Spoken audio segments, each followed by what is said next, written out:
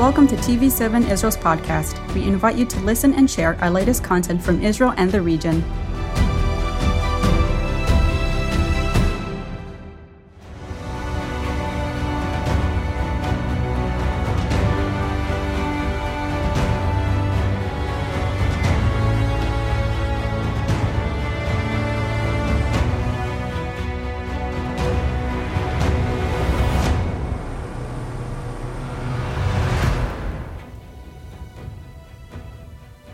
However the situation vis-à-vis Russia unfolds, the latest tensions within Europe's most eastern theater will have far-reaching ramifications not only for this continent, but the entire world.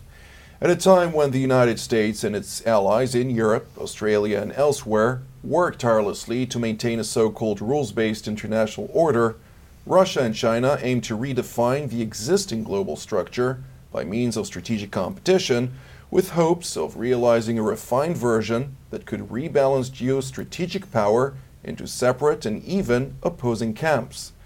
Good evening, I'm Jonathan Hassan, and this is TV7 Europa Stands. Joining me for today's deliberations on the latest is General Klaus Naumann, who is the former Chief of General Staff of the Bundeswehr, as well as the Chairman of NATO's Military Committee. Thank you for joining us, sir. Glad to be here.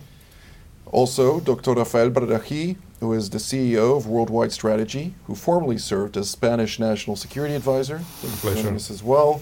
And on my left here is Colonel Richard Kemp, a former British infantry commander and head of the International Counterterrorism Intelligence Team at the British Cabinet Office. Thank you for joining us as well. And Mr. Timo Soini, who is Finland's former Minister of Foreign Affairs and Deputy Prime Minister, Thank you for joining us as well. Thank you very much. General, we'll start with a question to you. The situation is quite evident. Today's topic of discussion is also Russia is currently at a standoff, and we would like to hear your thoughts as well as the other panelists today. What went wrong and what actually has brought about the current situation in your eyes? Well, I think we are really in the most difficult security situation we have seen in Europe for many, many years. It is not provoked by NATO. It is not based on false promises, as Russia claims. It is an attempt of Putin, backed by the Chinese president, to rearrange the world order. What Putin is trying to do and what he put on paper in this draft treaty is nothing but a return to the Order of Yalta of 1945. It's not 1997, as he says in his treaty. It's 1945. He wants to establish a zone of a security belt, I should say, in front of Russia, controlled by Russia, which would divide Europe once again into two camps. The reason which Russia is often saying is that NATO has promised during the process of German unification that NATO would not move 1 inch forward. This is a blatant lie.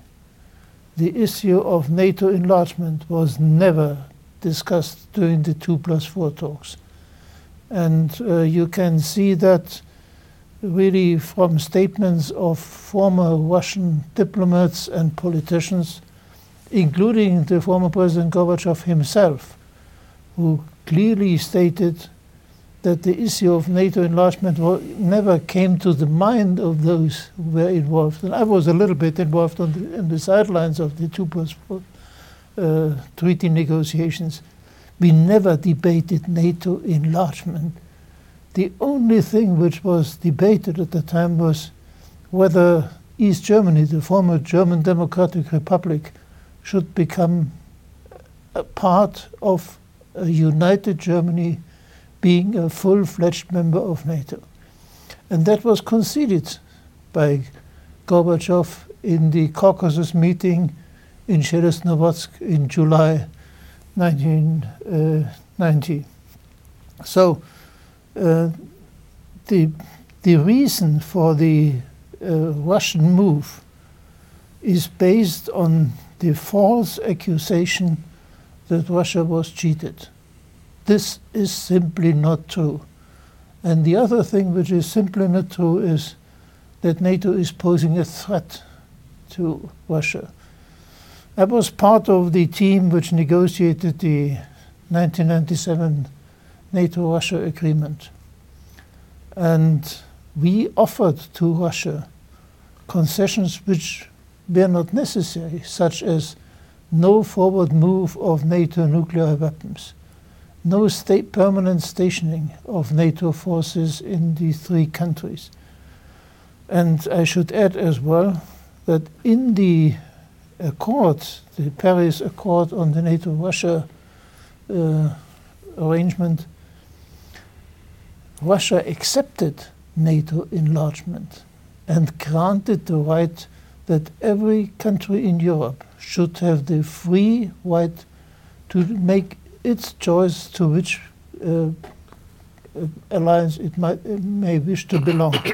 So all the reasons which are now offered by President Putin and Foreign Minister Lavrov, who has, in my view, anyway, a very broken reality to truth and a relationship which I would question, they all are wrong and are false. So we are in an unprovoked crisis for which simply Mr. Putin bears the only and sole responsibility. Dr. Bardakhi? Well, this year is the 25th anniversary of the NATO enlargement summit that took place in Madrid.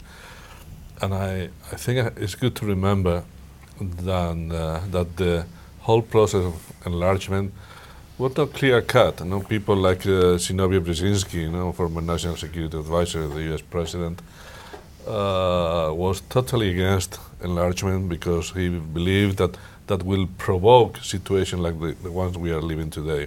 I'm not saying that this is right or not, but to some extent we need to understand that the debate about enlargement already considered at that time, 25 years ago, the possibility that Russia, independently of how reacted at the time, will react in a different way today, because it feels more stronger, actually. Second, I think NATO has took the bait of Putin and has reacted incorrectly or wrongly, bringing back the old concept of deterrence, containment that are obviously failing. For what reason? Essentially, to my own personal view, because Putin is waging a war below the level of conventional warfare. I mean, in Donbass, we don't see Russian troops. We see the little green men. How do you deter and contain those deniable forces by Putin, which is very clever? How can we strengthen deterrence against non-conventional armies or units?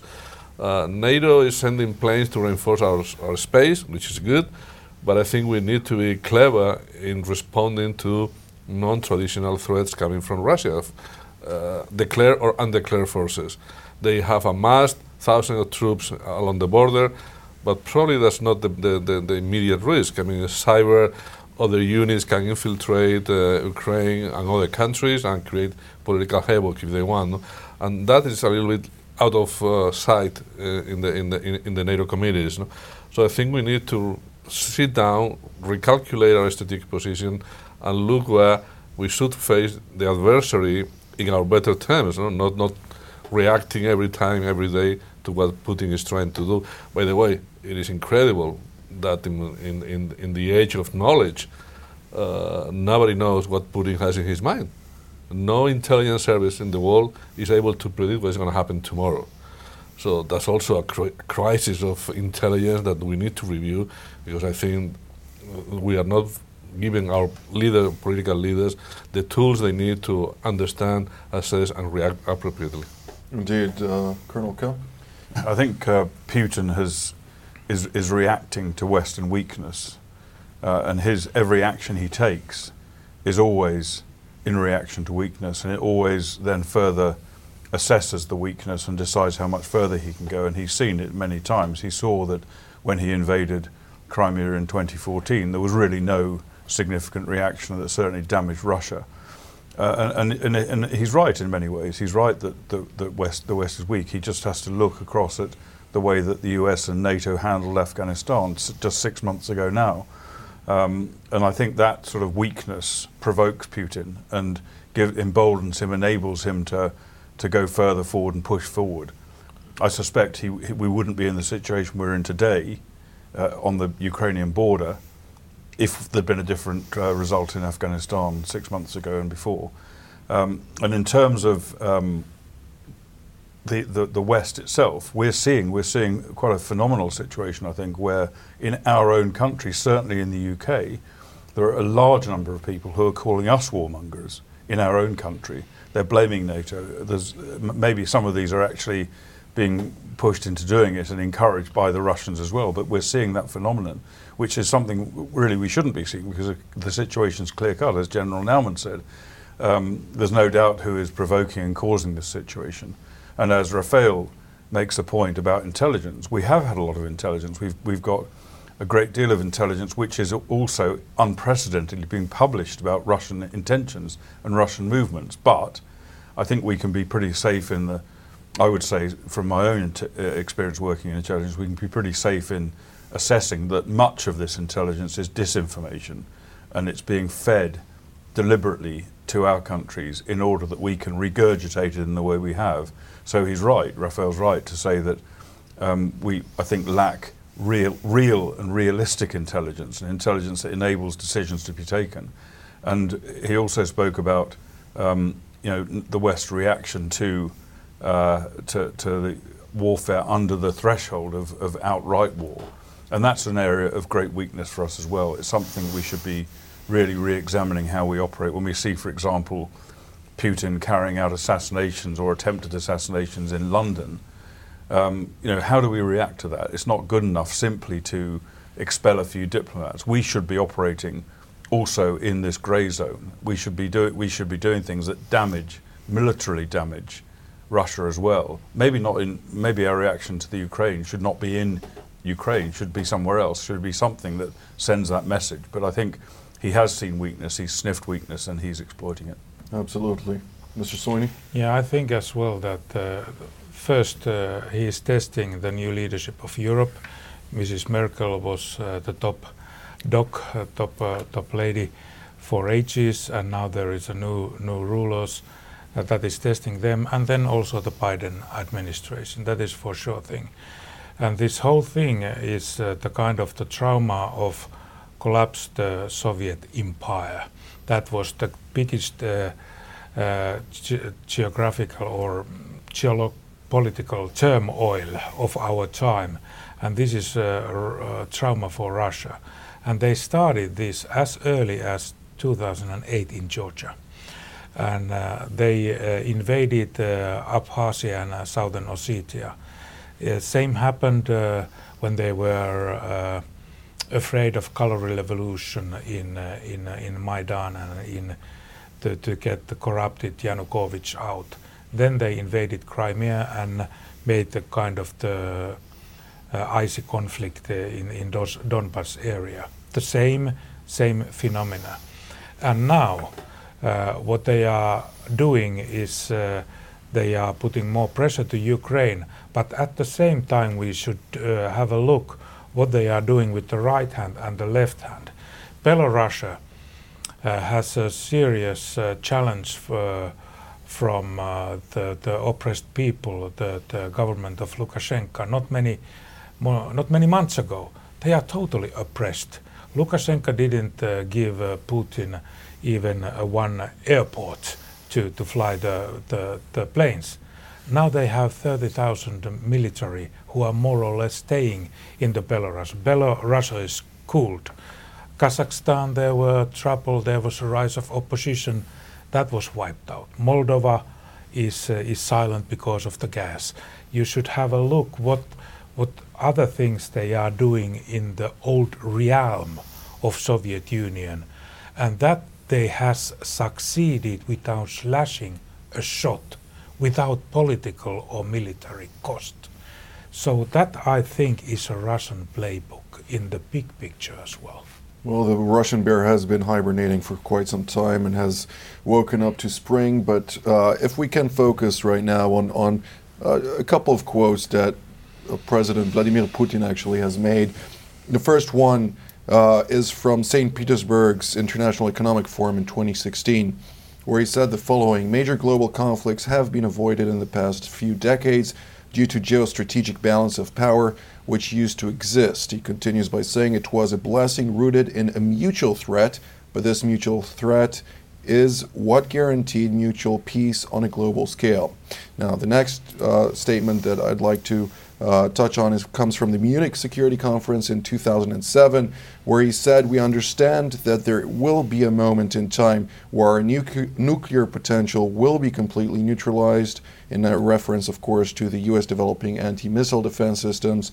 And then this would mean, according to Putin, that one of the powers will feel a complete sense of security, which means it can do whatever it likes. Therefore, Putin was introducing the asymmetric weapons race, where each one was developing a counterbalancing weapon. But it does indicate that Russia is in the understanding that the current lapse of its economy and the weakening of its economy is only temporary, and soon it will once again reemerge as a superpower alongside probably the United States, Europe, and then again, of course, also in reference to Russia. General, how do you view this? Well, there are a couple of facts which we simply cannot deny. Russia is the biggest country on this globe. 11 time zones contain its territory. It is a huge nuclear power, second only to the United States. It is a country which disposes of tremendous natural wealth, but that is at the same time one of its weaknesses. It cannot trade with anything but natural resources. They do not produce anything which anyone would wish to buy except weaponry. And then it is a country which has huge demographic problems, which will grow over time. Russia has a demographic problem which is much, much bigger than anything we see in Europe. Russia is a country which has tremendous ecological problems due to the melting permafrost, which may cost, if the Russians want to restore the living conditions in the industrial facilities in eastern Siberia, which will cost billions of dollars simply to arrange for housing. It cannot afford this without free trade with the West. So if Russia wants to embark on a confrontation with the West in an attempt to acquire world power status, then it's wasting its resources at the expense of its people. Whether this is a solid basis for a consolidated government is highly questionable.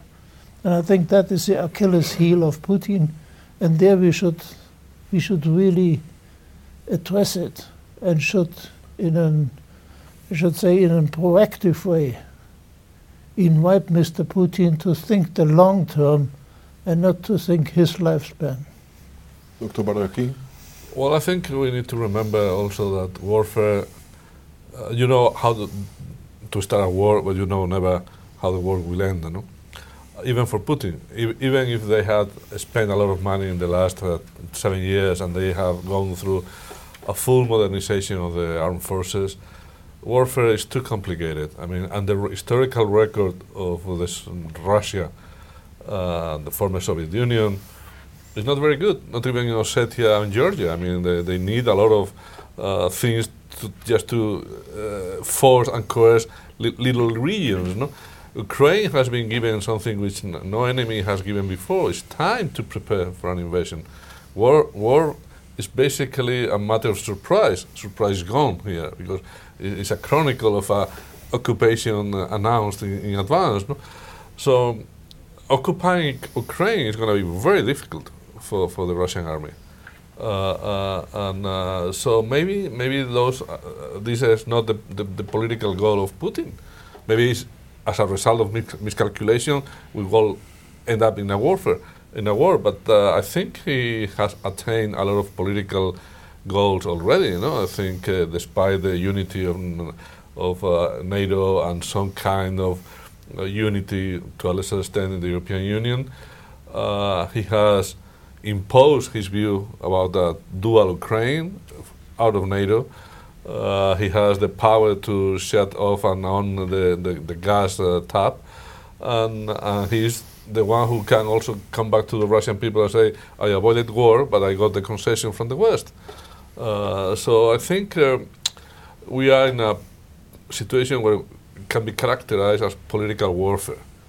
And this field of political warfare is something we abandoned in the last 25, 30 years, since the end of the Cold War. The West has not conducted any psychological or political operation in the last 40 years, and we are totally shocked and unprepared to deal with that. But for the time being, I think the strategic focus has been more political than military occupation. Colonel Kemp? I agree with that, and I think that even though Putin has very large numbers of forces, certainly in relation to Allied forces available and Ukrainian forces available on his borders, I still don't think that he has enough there to deal with a full-scale invasion of Ukraine, and certainly not an occupation of Ukraine. He needs to build up a lot more forces, probably about 5 times the number he's got there now, in order to carry out that effectively, and I don't think he has the capability really to do that. Obviously a more limited operation would be feasible. But the other factor I think that we should take into account is the tolerance of the Russian people now for Russian casualties, and I don't think it's what it was once upon a time. And you just have to look at, for example, the Chechnya war, in which quite a certain number of Russian casualties were sustained, and eventually Russia had to pull back because it was the people in Russia were no longer prepared to accept this sort of attrition rate that they were once upon a time when they were fighting for their own survival. We also shouldn't forget, when we consider Russia's economic weakness, that Russia and China today are joined at the hip. We faced a threat from both Russia and China during the early stages of the Cold War, but even back then there was considerable animosity between the two countries. Today, they're not that way. I think they both have common cause against the West, and particularly against the United States. I think I'm right in saying that Russia today is the biggest recipient of Chinese resources of any country anywhere in the world. And I believe that President Xi in China is certainly cheerleading for Russia in what it's doing now. And I think we can expect to see, in terms of this global competition, we should really be looking at Russia and China rather than just, for example, Russia, because I believe that together they are quite a formidable opponent of the West, not just in military terms, but also in economic terms and in terms of things like cyber warfare and various other emerging types of conflict. So I think we should look at this situation both as a problem from Russia and a problem from China. Indeed. We're seated right now in the city of Helsinki, the capital of your country, Mr. Soini. From your perspective, of course, I'd like also to hear your thoughts on what was said, but to what degree do you look at this? Because Finland has quite the unique relationship with Russia, as opposed to the rest of Europe, where there is quite the capacity to also embrace Russia on the one hand, but also embrace the West. What is different from the rest of Europe that Finland has figured out that formula? I think one of the big issues is and the things to understand that the Russians are a nation of chess players, and what is now taking place, it's Mr. Putin is written this movie, directed this movie, and playing the main role in this movie, and all that is happening in before our plain eyes, and it's always important to see what actually happens and what is the lip service. And what has happened, Putin is everywhere, he is in the main news, he is very important, everybody wants to go to the same pictures, visit Moscow. When Orban went, it was something that why did he go there, why? Then when Macron went, and now Scholz went.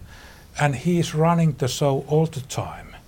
And it may end the whole thing that he has provoked the situation. He has threatened the Ukraine to have a war, and he is a peace messenger. At the end of the movie, he has created the whole mess, and then he is going to rescue all of us from that mess created by himself. This is hybrid operation in practice. And at the same time, of course, as you spoke about Belarus, where there is quite the added value to Moscow in this aspect, as well as just on the 14th of February in the Duma, the State Duma in Moscow, was submitted a document proclaiming the independence of Donbass and the neighboring republic as republic. So what has this actually brought about in this current reality, or the state of reality, which isn't in Moscow's favor? He managed, speaking about President Vladimir Putin, of course, to play the West based on weaknesses which, as Colonel Kemp mentioned, were initially viewed the moment that the United States led the NATO coalition to withdraw from Afghanistan. So to what degree do you see this as an attempt by Russia with Chinese support for that matter, to realize and identify those fractures that we're spoken about also in those panels in this past several months, speaking about those fractures within Europe, within the United States, and capitalizing upon it to make additional gains, General? Well, Putin is enjoying one tremendous advantage. He's holding all cards in his hands. He can choose the moment in which he will play which card. Mm-hmm. He's taking the decision on his own, whereas the West has to achieve consensus among allies, which is an extremely difficult and time-consuming undertaking. That's a big difference. Secondly, he achieved something which nobody so far has ever achieved. He forged at the beginning of the Beijing Olympics an alliance with China. China, for the first time ever, took a position in the NATO issue, and in return, Putin agreed on China's claims versus Taiwan and the Indo-Pacific Ocean. And China offered at the same time Putin an opportunity to dampen, to reduce the effect of potential Western economic and financial sanctions. So he is at the moment in the favorable position of being able to choose the instrument, the time and the place where he wishes to act. And that he is doing with an opponent, the West, which is weakened, as Richard Kemp had said, through the Afghanistan disaster, which is not united internally, both in the United States and in Europe, and which in Europe has a tremendous problem of changing leaderships which do not have a clear-cut view or do not have the ability to use all instruments of international politics, which include the military instruments as well. And I'm saying this is a German, since the weakest link in this European puzzle is Germany, which has a broken relationship to the use of military as an instrument of policy to achieve peace, not to wage a war. That is the situation in which we are. And now we have to find a way out which will allow us to return to resolve and to unity, and which at the same time convinces Mr. Putin that the only way forward is to seek a peaceful solution. Dr. Bardakhi? Well, I think we are living almost parallel universe, the West and Russia, no? And I don't think we understand really well the situation. And I like to quote Mr. Soyunik when he said that the Russians are a country of chess player. And I remember how the West reacted to Kasparov, for instance, when he was the world winner of chess. We invested millions of dollars in IBM so the machine could beat the human. And after a couple of rounds, I can't remember the year exactly, Deep Blue 2 won. And we just relaxed. Our technology is much more powerful and clever than any human brain. No? And we were wrong. And we are wrong. I think we have been trying to understand the world in completely false premises. No? And the problem today is not that Putin is advancing the agenda that has been always on the open. You only have to listen to Kasparov in New York. Yeah. He knew from the very beginning. You can go to Foreign Affairs and look the list of articles of the Putin agenda from the 1977. So it's not a secret. But we are in the state of shock because we couldn't believe that a guy like President Bush said, I look into his eye and saw his soul, though he didn't look very carefully or deep enough, was a revisionist. And he didn't agree with our liberal order from the Second World War and is trying to defend his own interests. No? So we are now living in a world where it's a great power competition. And that is, we have jumped back into the past 100 years. But the Western world is not prepared psychologically to react to the different ramifications of what great power competition system means. No?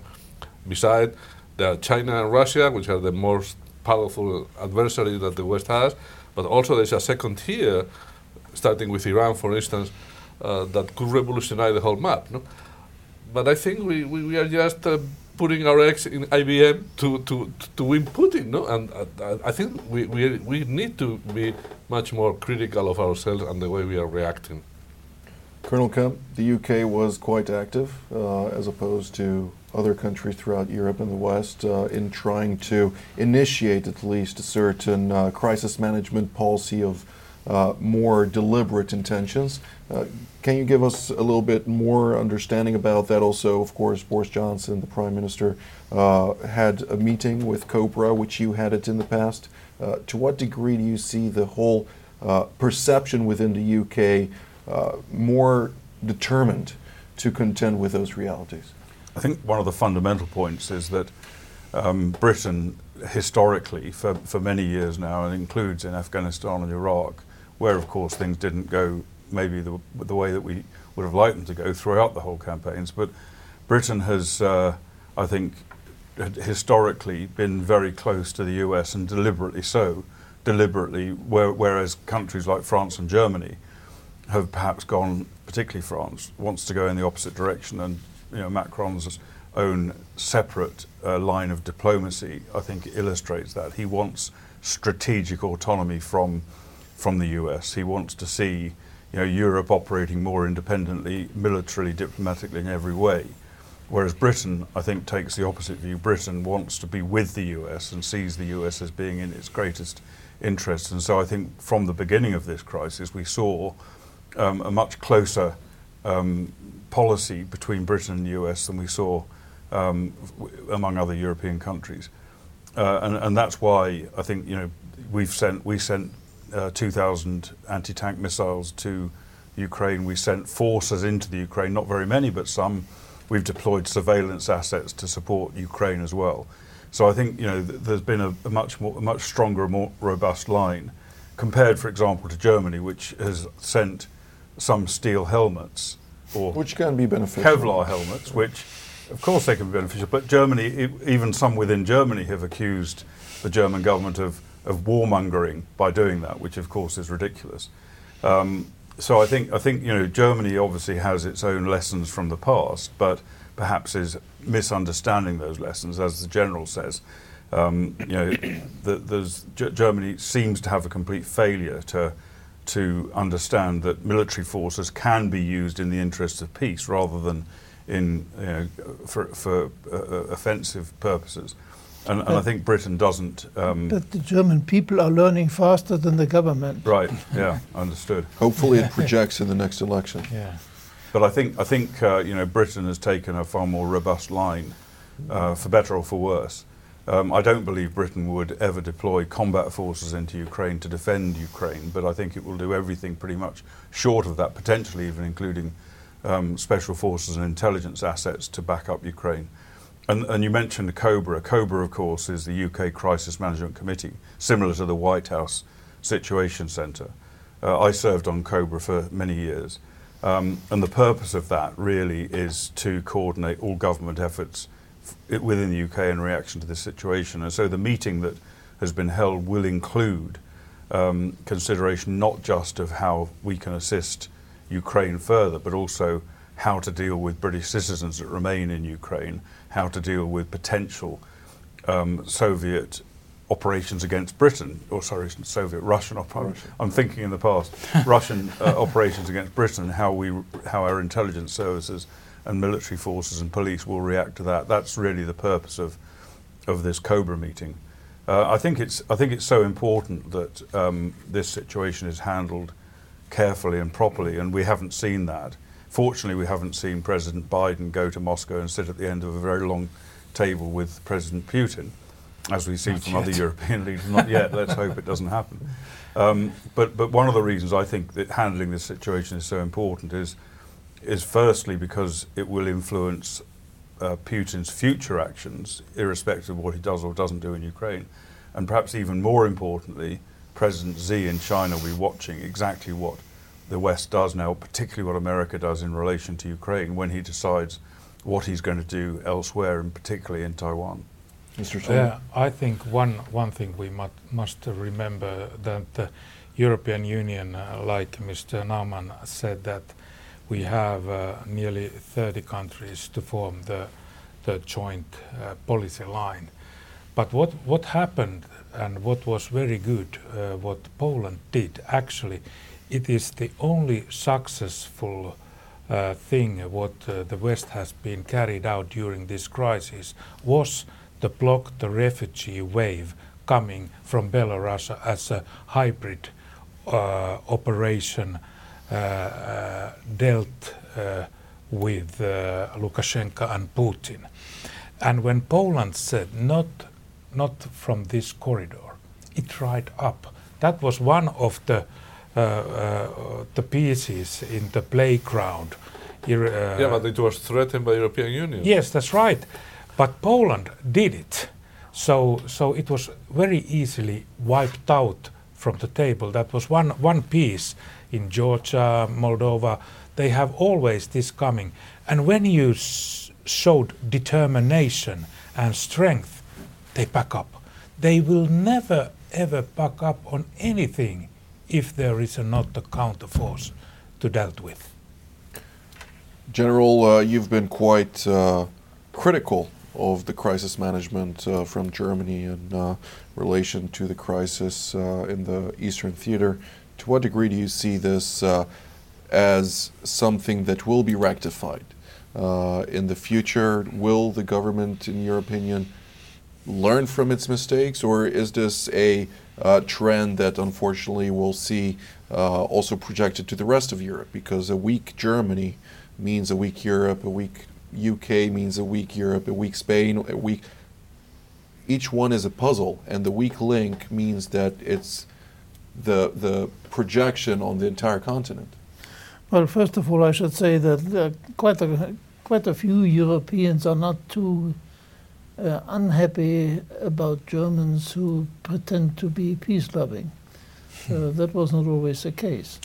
That is one point one has to keep in mind. But there is a big difference between peace-loving and dreaming of illusions. And I think the majority of the German people, as you could see in recent polls, believes that Germany has to live up to its responsibility, has to join the consensus of the other European countries, and has to include in crisis management all instruments of international politics, and that it has to show resolve. But Does this mean that we're going to see I think we will see military buildup? we will see, the military buildup is underway. And the present government is not willing to change it. I hear some rumors, so far not confirmed, that Germany is thinking in the same direction as far as future aircraft is concerned as Finland just has decided upon. So we will see what will happen. And for Germany is something very true, which friends like our Spanish and British colleague here will confirm. Germany is in most cases taking the right decision, but unfortunately in most cases too late. And that is something which we have to change, and I think we will change. Indeed, you were referring, of course, to the F-35s. Dr. Bardaki? Well, I'm going to throw an irreverent thought to the table. I think 4 years ago, the U.S. President Trump at the time said that NATO was obsolete, and the whole world revolted against him. But a year and a half, the opposite of Trump, President Macron, honor French statement, said NATO is brain dead. What if they are right, both of them? It's obsolete and brain dead. The whole reaction that has benefited NATO and Stoltenberg, Secretary General first, because of this, is now again in the forefront of the newspapers. What if we have a zombie organization that benefits at the end of the long run, because we are not putting in place different arrangements, and we are keeping just a body which is a walking dead in security terms. No? I think we need to go through this kind of thinking as well, no? For radical or alternative it may look at first sight. But what if now, because we are in a rush to invest in modernized equipment, we all go back to the American companies and buy F-35 instead of keeping our army industry in Europe alive somehow? So there will be some ramification which we are still not conscious that may end up weakening the Europeans more than we were in the very beginning of the crisis. No? And I think we need to think alternatively to see all the impact and implication this crisis may have for the whole European security in the future. Colonel Kemp, I'd like also to get some perspective on the domestic opinions of Europeans when we're talking about the public reaction, and it was quite portrayed on American television, where there was quite the animosity towards Russia in particular. Russian television had quite a robust animosity towards the United States, but that confrontation between Europeans, continental Europeans, islanders, versus Russia was less robust, if you will, trying to mitigate the friction as much as possible, but at the same time also comprehending that there is an issue that needs to be contended with. Where is that divide? Where is that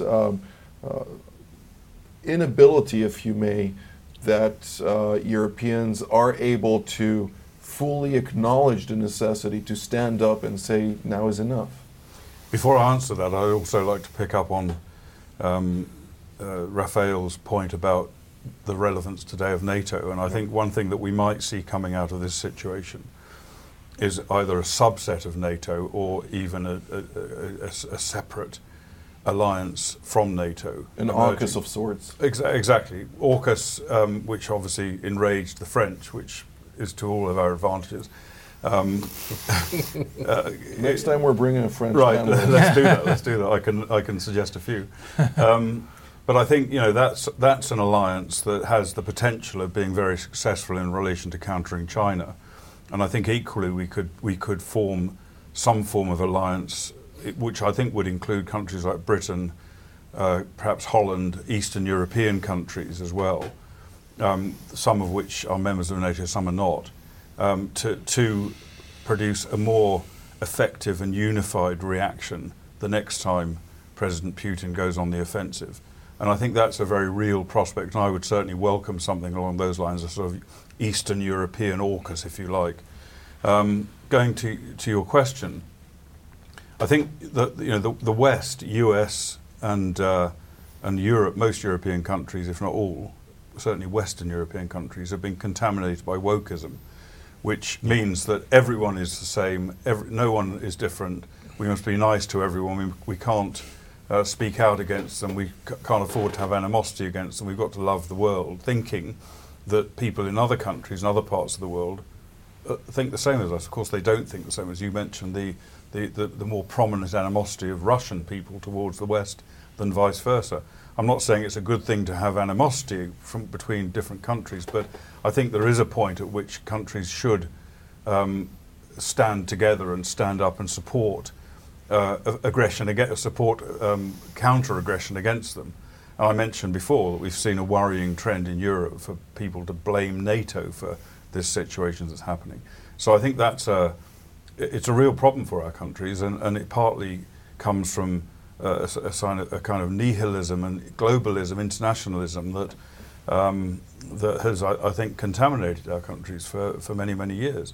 And you just have to look, for example, at the reluctance of people to point the finger at China over what I would call the China virus, or you might call COVID. And that rather than identifying the source and then working at what you're going to do about it, we've got to avoid the subject altogether. And I think that's a real weakness that we have, which should really be addressed. Mr. Soini? Yeah, I think Richard has a very, very good point in that. And for example, if we look at the history of how the people in Europe have reacted to the wars and threats of wars, we have had several marches for peace. Now, actually, Russia is threatening a war, a single individual country, and there is not a single march for peace, not in any capital in Europe. No signal, no reference. Where are the NGOs? Where are the peace people? Where are the intelligent? Where are the professors? Where is everybody? They're focused on a country I can tell you about later. Yeah, that's right. So this is amazing if we had the reaction what we used to have. But if it's a Pride Week or whatever other, then the streets are filled with carnival.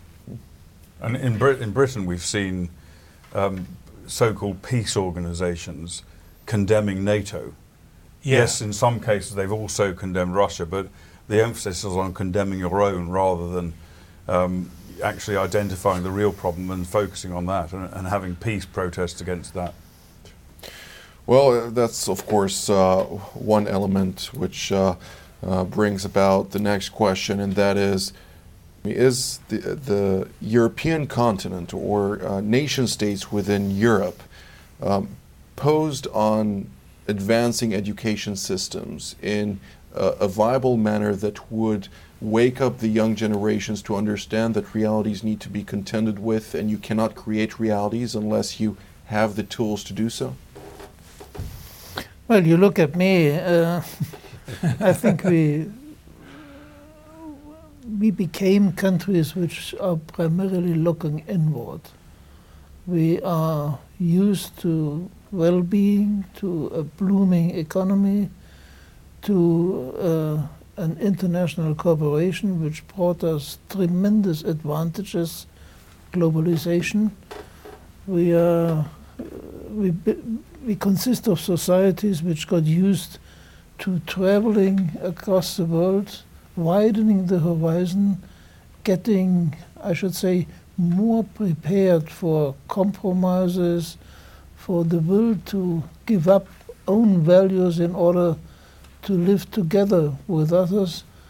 And we forgot that despite all these goodies, there are still discrepancies, there are still competing values, there are still competing systems, and we forgot that freedom can only be guaranteed if people are willing to take responsibility for the protection of peace and freedom. That is what we forgot. We got used to the comfortable way of living in peace and living in wealth and under stable conditions. Putin has given us a wake-up call. And I think the result which he didn't want to achieve is we see a strengthening of the cohesion of the European Union and of NATO. We see, if I look at our friend Timo Soini, we see an increasing preparedness of countries to consider a membership in NATO, which were before that a little bit more reluctant. Yeah. So I think we will possibly see, as a result of this present crisis, a strengthening of the idea that the incredible achievement of us, the West, that we have found a solution which guarantees the individual the maximum freedom protected by the force of law against all other elements, we see a renaissance, and that we will understand, that our young people will understand, that in order to guarantee this biggest advantage of us Westerners can only be maintained if they are willing to take responsibility for the protection of that. And there is some light at the end of the tunnel. I see, at least from my personal perspective, in Spain, we can see a president in Madrid who is quite active and doing much in order to bring changing realities. There are different parties at play that are trying to regain some confidence in the national aspirations of a country that has lost so much. Well, when politicians are very active, usually they are active in their own way. So I really don't give much credit to activity per se. No? Look, I think what Donald Rumsfeld said years ago, that Europe is divided between the old Europe and new Europe.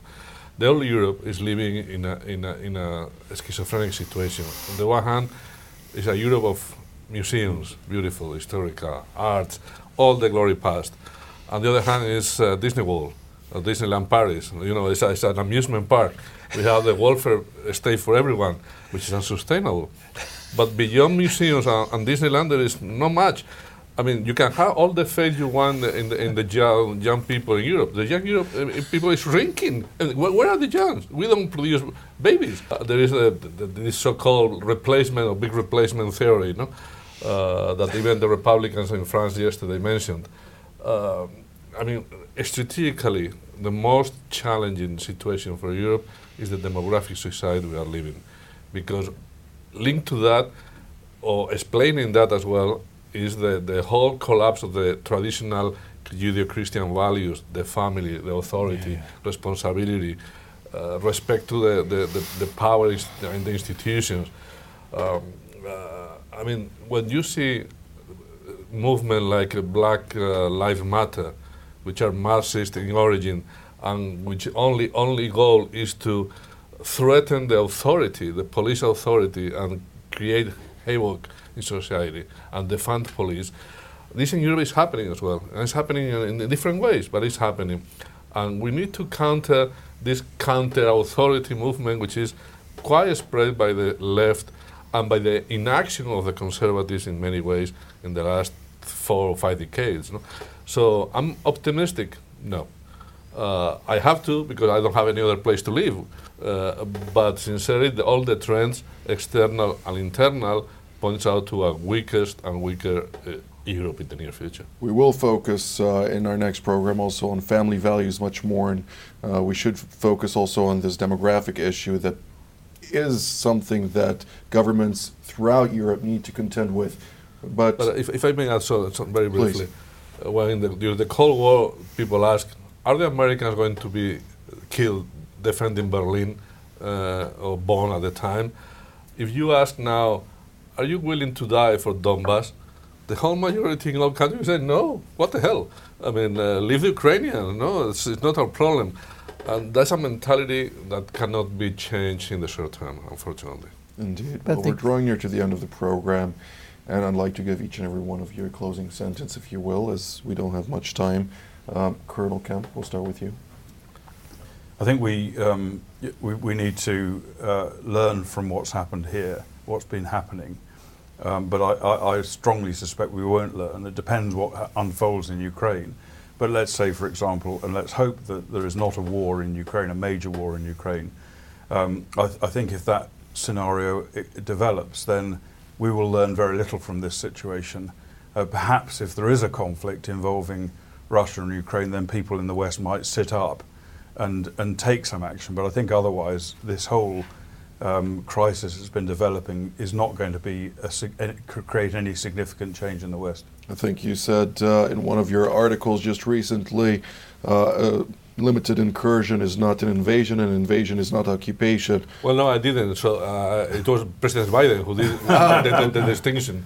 Well, Yeah, but if we'll I distinguish between the two of you. Go ahead. yeah, just a small sentence, and I want to answer to Mr. Naumann. He's right that the NATO membership hasn't been very popular in Finland. It has been around 25 to 30%, but now it has been going up as a result of this crisis, and that is significant change. General Naumann? Well, if I think of what Raphael just said, I think the issue for us Europeans and for the young people in Europe is not to die for something. The issue is to live for something, and to live for a society which is free, which lives together in a peaceful way with others. And there the crisis has given us a wake-up call so that we can call upon them, take responsibility so that you will live. Dr. Bardaki, last sentence? Well, I wish we can take the right lessons and learn from the crisis. We prepare ourselves for the future crisis that will come in a better way and better prepare in advance. Well, this is all the time that we have for today. I'd like to thank General Naumann, Dr. Bardaki, Colonel Kemp, and Mr. Sonia for being part of today's program. And I'd like to thank our viewers as well, and we will see you next time.